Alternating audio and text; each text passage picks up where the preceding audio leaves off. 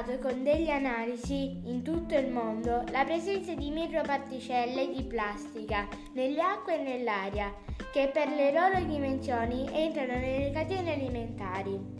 Le microparticelle sono prodotte col lavaggio degli indumenti sintetici, con lustre di pneumatici, con deterioramento delle vernici, con il lavaggio dei prodotti estetici.